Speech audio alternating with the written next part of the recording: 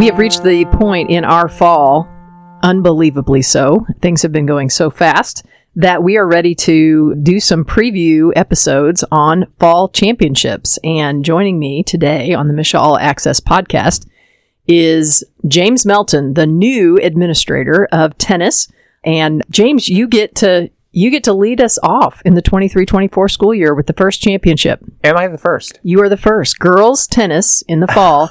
We're the first ones. I just realized that. Yeah. So yeah. You head down, just kind of doing the work, not just looking at things as it goes. But I do have a counter, and it tells me that there are 22 days left before. 22 days. I believe that's exactly what the counter says as of today. But I didn't know I was the first. So okay. Well, when our listeners will hear this, it's going to be a lot closer. Oh yeah. Yeah. We are recording this with 22 days to go before the first weekend of our 2 weekends of girls tennis championships. So let's talk about when are our girls championships. So the individual girls tennis championships will be October 12th through the 14th, and they will be at the Cooper Tennis Complex in Springfield, Missouri. That will be both the individual and the doubles. So it's individual and doubles. Singles and doubles. Singles and doubles. Thank you. And then the following week, we do the team tournament, and that will start October 20th, and it will end October 21st. The same location. Yeah, and we've talked about this a little bit in the spring, but the location, Cooper Tennis Center in Springfield, it's a facility of the Springfield Greene County Park Board, and it is a premier tennis facility. Our sister states around us are all jealous of what we have in Springfield at Cooper. We talked a little bit about how many courts we have. I think, 16? We have 16 outdoor and we have 10 indoor. Yeah. But we can't use all 10 indoor all the time. We use between 6 and 8. Yeah. So it's a tremendous facility. The fall championships with the girls and really spring boys, because we have the indoor option, we come in with best laid plans. Yep. And unlike if we only had an outdoor facility, we might be delaying days, but we have the indoor courts. While we can't go as efficiently as we would with the outdoor, the indoor facility allows for us to get each of those days in, if we have inclement weather, in a reasonable amount of time. So just a shout out to really foresight of the folks in Springfield. Tennis is a big draw into the city of Springfield. And as I said, you kick us off, but we will be in Springfield for those 2 weekends. And we'll be right back there the next weekend with our fall softball championship. So we'll talk about that in another episode. And those facilities are next door to each other. Yeah, they're side by side. We have an interesting, I wouldn't call it really a problem. It's just it's a little bit of a conundrum. Like, we'll have to do some puzzle piecing as we go. We will be down half our outside courts this fall. They're doing a beautiful sort of remodel of the turf and the surfaces on half those courts that will be finished up late into the fall. And so we'll only be able to use 8 outdoor courts. Mallory and her team with Cooper Tennis is already beginning to work with us about how we're going to utilize those indoor courts more to our advantage. And actually, last year with the girls, we were without the other 8 courts. Oh, so we're finishing the process. Yeah, they started that process about a year ago, shut down half of the courts. This year, it's just the flip. So we've done it. We just have to. We can do it again. We hope we can do it again. So we talked about the dates, and you mentioned we have the singles and doubles in the first weekend, the team in the second weekend. We do have 3 classes in girls tennis. So this is a sport where we run actually 3 championships per class. We have the individual singles championship, the individual doubles championship, and then we have team tennis, and it's all separate in the state of Missouri. We're unique in that way. We are unique. So let's talk singles and doubles, and we just want to talk about the pathway for a student athlete to get to Cooper Tennis Center. How do we do that? When did districts start for individual singles and doubles? So at this recording, we're actually just a little bit ahead of that. Our first playable date for districts is supposed to be September 30th. Most schools and their site locations will play that day, but a few reach out and ask us and can start a little bit earlier. They can start as early as September 28th. 2 days before that, they're taking into account the number of facilities they have, what's playable, weather. A lot of them like to leave themselves a little bit of contention. If things go sour, they're able to jump in and get that play in by the 30th. So, and historically, those tournaments are single day tournaments. 1 day, yeah. Yeah, we're looking at 8 bracketed tournaments with 8. Actually, you could have more than 8. You have 8 schools in a district. Correct. Which would also be the team districts if your school has enough teams. That's correct. Because not necessarily will you not have enough players to have a team. We can talk about you have to have a minimum of 4, I think, is what I've been learning and keeping my brain wrapped around. Yeah. Yes.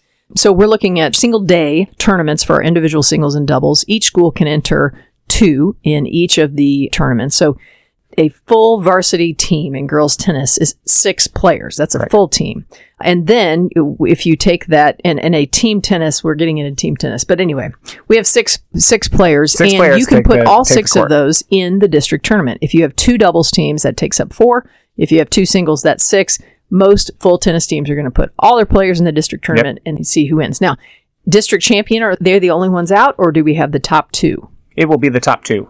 But so class 1 is slightly different than class 2 and 3 because of the way we classify and we district them. We have 16 districts in class 1. So they actually kind of have, you talked about pathway. They have 2 parts that they have to do. They have to complete their district tournament, and then they will turn around and partner with another district to get to their top 2 that will make it to state. In the class 2 and 3, we're already combined at 8 schools, and so they don't have to have a sectional tournament to get us to state. They will award their district champions, and then those top 2 teams will meet us at state for play. So in class 1, we have a district and a sectional. In classes 2 and 3, like top 2 out of districts are going to Cooper. Yep. Okay. So we started to kind of hint at teams. So the team championships are the following weekend. Correct. And the team tournament is more like the rest of our team tournaments. You play 1 contest a day. Well, a team tennis contest is actually multiple games, multiple matches. Yep. So when will we start with our district tournament? So it starts right up the following week. They begin their district play, and that can happen over a couple of days. Most site locations usually pick at least 2 days. It just depends, again, on location, when schools can get together, and kind of matching how you put together a team. The team is slightly different where, it could be those same 6 women that represent the team and they could be entering the team tournament. Or a coach could be looking at their 6 best singles players and then matchups of other varying amount of players to get to the doubles teams that play as part of that team. And so when they come to play the team tournament, they're going to be playing 3 rounds of doubles, and they're going to be playing up to, could be 6 rounds of singles, but really it's who gets to 5. Right. It's a simple scoring on team tennis. It's who wins the match. Right. That school that wins the match gets a point. You could play up to 9, as you said, 6 singles and 3 doubles. But as soon as you get to 5, it's over. It's over. In the regular season, sometimes and often, schools will go all the way out to 9 because you want to get kids an experience. Optimal play time, yeah. Right. But when you get to the postseason, you tend to go ahead and end at 5. And so the scores can be 5-0, 5-1, and so on. And so your bracketed team tournament is going to play out just like our other district tournaments. You're going to get a winner from each district. Now, I believe we have 8 districts in classes 2 and 3. So we don't bring 8 teams to state. So your district championship. So in our team, we have a quarterfinal. Correct. And in classes 2 and 3, we'll have a quarterfinal. In class 1, we'll have a sectional and a quarterfinal to qualify for Springfield. Right. Sometime in the week before, singles and doubles, girls tennis player in the state of Missouri could be playing in their team sectional and quarterfinal and turn right around and then come to state in Springfield and have to play singles or doubles. Right. Right. If you're a top player, you're probably getting a lot of court time. Yeah. Okay. So we've talked quite a bit about how to get to Springfield if you're a girls tennis player. And I want to talk a little bit. We try to highlight officials for all of our sports. In tennis, do we have officials generally? It was surprising to me. I just assumed there was going to be an official at every match. And the answer is no, we don't. Tennis is this amazing community of self-regulating. So they teach the kids how to call their own faults, and how to score the game. And that builds camaraderie and trust between players. Also coaches assist in that, helping and model for kids what that looks like. But as we get to the state tournament and we get to the state championship, we do bring on and we kind of raise the level of professionalism, and we bring some roving officials who begin to act in that capacity. And we have 4 incredible roving officials that will be joining us, and then 1 head official that sort of oversees and makes sure that we're following all the USTA rules as it applies to Missouri State tennis. And you mentioned USTA rules. We're always trying to educate through this show. All of our sports use the NFHS rule books, except for tennis and golf. Golf uses USGA. Tennis uses USTA. And so we actually use USTA officials, not MSHSAA officials. Correct. In our tennis championships. Just as in golf, we may talk about this on that episode, we use MGA officials as opposed to MSHSAA officials. Those folks are usually working the collegiate or semi-pro or traveling tennis circuit. Like I said, we're not using them in the regular season. We're only using them at the final site. And one feature that we have in our girls and boys tennis championships is we use those officials on those championship matches. Correct. In the individual singles and doubles, because there is not usually a championship match for a team. You can have simultaneous play, and at any point you could have a champion. But in individual singles and doubles, we're going to chair those matches. And that means that official will have one official in the chair, just like you see on TV in pro tennis. Wimbledon, U.S. Open, French Open. Which it's likely that neither student athlete has had that experience, or maybe just once or twice. Right. So it's kind of special about our championships when it comes to tennis. Okay, we talked a little bit. Again, we're going to educate a little bit about high school tennis and team tennis. And you mentioned something about the difference between the singles and doubles. Yes, a full tennis team is 6. It can be more. Yeah. There is a rule that we have to create fairness in our team championships, and it's a rank order system. Correct. So we're not going to go into the real details, but essentially a team's tennis coach is maintaining a rank order of all their players that is registered on the MSHSAA website throughout the season. Yes. And there are date markers at which those can change and have to stop changing. Correct. And when we are looking at a team tennis match or a team tennis duel, which we're doing in our state playoffs, as you said, your singles and doubles, you can go beyond the 6, but we still rank order our singles and doubles. So we will have the 1 versus the 1, the 2 versus the 2, and so on. And we do the same thing in doubles. Years ago, there used to not be a rank order system. And the savvy coach could figure out, you know what, that other team is so good at the number 1 double spot. We're never going to win it. There's no way we can beat those. So instead of putting our best doubles against them, we're going to put lower, not as skilled players against the juggernaut. Correct. And we're going to put our best doubles teams against their number 2 so that we've got a better chance of getting that win. And so you got into, it's obvious. If there's no rule against it, you want to win. You're trying to do the strategy. Well, that's not really fair. Not in the spirit of fairness. Not in the spirit of fairness. We're trying to like versus like.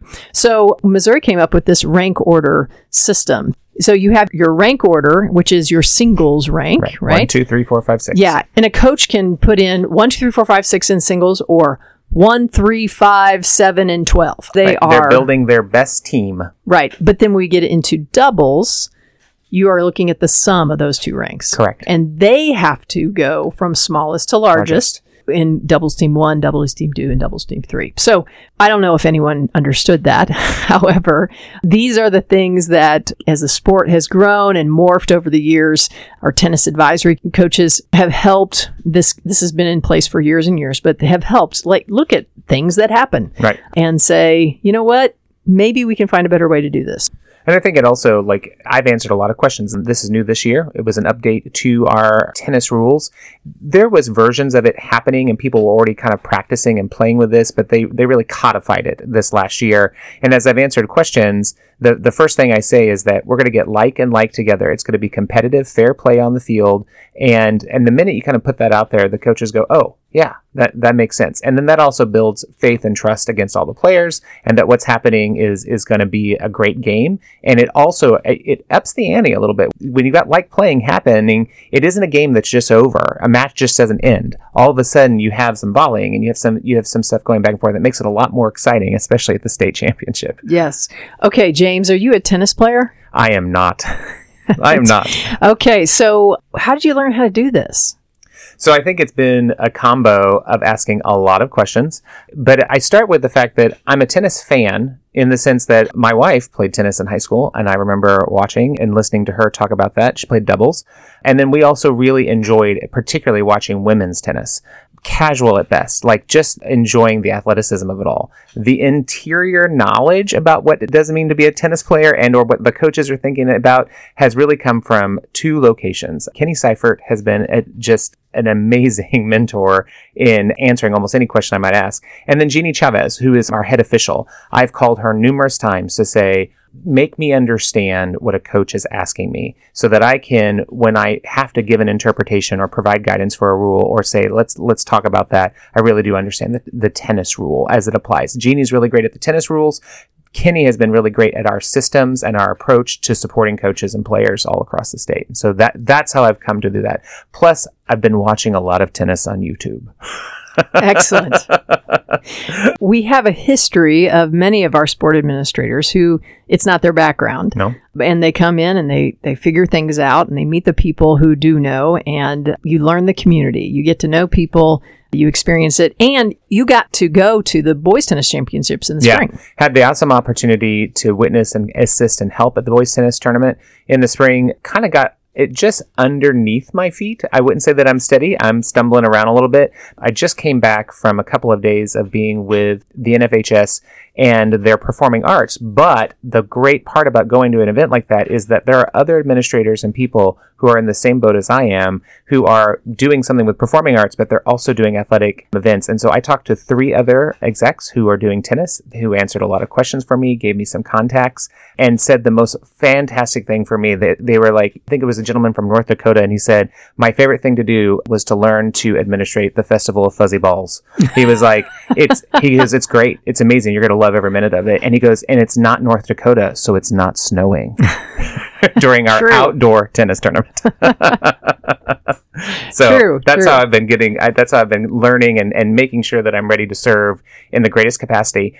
I'm aware that I'm going to make a mistake, but what I've learned is that people tend to smile, answer my question, and help me learn, and then we come up with a solution and move right on forward. Okay. Well, we are just weeks away from our girls tennis championships. When you hear this, we probably are days away from our girls tennis championships. And right now, even though we are recording right now, we're no matter what time you hear this, as long as we're before it, there are kids in the state of Missouri who've been practicing and having competition and learning a ton about themselves and learning to be a part of a team and having fun bus experiences and tremendous disappointment and having tremendous excitement. And that's what we want. And it's all happening. And we kick off our fall championship season with girls tennis. So thank you, James. It's awesome. Yeah. Thanks for being with us. This is the first of our fall sports championship preview episodes. We thank you for listening to the MSHSAA All Access podcast. This is Dr. Jennifer Ruckstead, the Executive Director of the Missouri State High School Activities Association. Thank you for listening to the MSHSAA All Access podcast and having an interest in Missouri high school activities and athletics. If you enjoyed today's episode of the MSHSAA All Access podcast or any of the episodes in this podcast, please consider subscribing or liking with your favorite podcast provider. It helps other people find us, and we really appreciate you listening and supporting the Missouri State High School Activities Association.